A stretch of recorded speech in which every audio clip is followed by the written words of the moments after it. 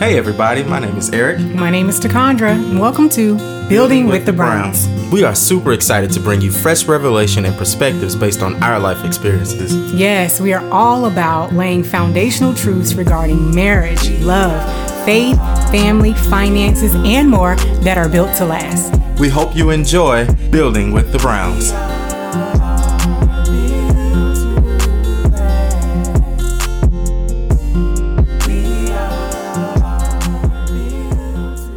So I would normally start this podcast by saying, hey, everybody, it's your girl Takandra. Well, it is me. It's just me today. But instead of greeting everyone, although I know everyone will be listening, I want to say hello, my love. For the record, today is Friday, March 26, 2021.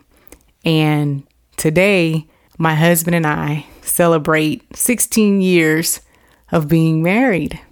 Now, I'm going to try not to get too emotional doing this podcast, but I want it to be as raw, as real, and as authentic as possible. Many of you may or may not know, my husband is currently out of the country. He's been out of the country for some months now, and it's been hard. You know, we got a few things done so that we could continue to put content out here for you guys to inspire you. But the truth is, the reality behind our situation and just our current lifestyle, it can be difficult. You guys know we're a military family, and, you know, we've experienced separation due to the military. But over the past few years, the Lord has allowed us to come together closely, and He's made our union so much stronger, and the unity between my husband and I so much stronger. So when he has to go away with his job, it's different, you know, now than it has been in the past. So I say all that to say today I'm dedicating this podcast to you, my love. I want to celebrate you and the many things that I love about you and that I continue to love about you in the 16 years that we've been married. So I want to share with you 16 reasons why I love you. Number 1, I love the way you love me unconditionally.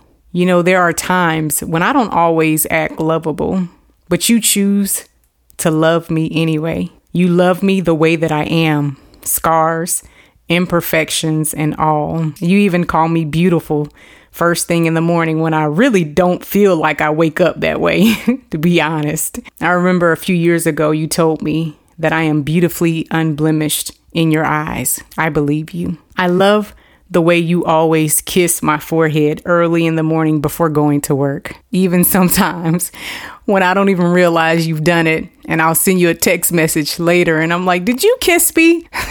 You're like, yeah, babe, you were sleeping. I love that you always do that. You never cease to kiss me goodbye in the mornings.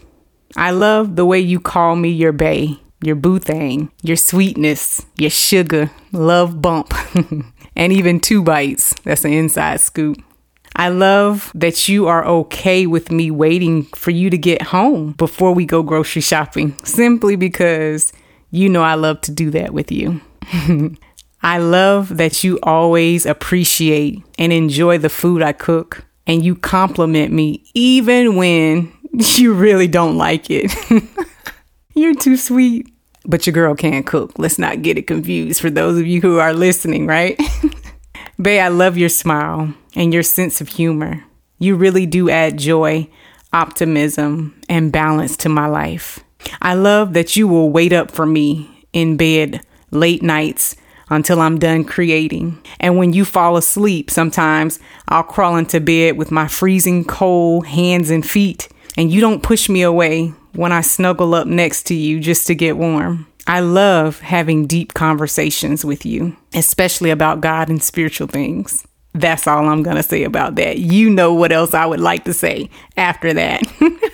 But I love that you work so hard and you continue to sacrifice so much to provide for me and Maya, our little family, our 3-pack. It doesn't go unnoticed. I love how selfless you are. You are such a servant leader. There is no task, no chore, or job beneath your dignity, especially when it needs to be done. I love that you are a Mr. Steady. You know, you're the same today, yesterday, and forever, just like Jesus in a sense. You're the same, even though I can sometimes change like the wind. It just shows that you are my stability. I love how you patiently endure long suffering with me, patience with my mood swings, my indecisions, or my hasty decisions. I love that about you. I love how you'll let me swing our arms when holding hands for a few seconds, knowing that you really don't like when I do that, but you let me do it anyway.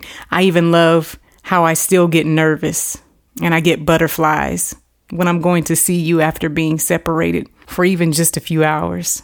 I love how you have grown and you've evolved into the man that you are today.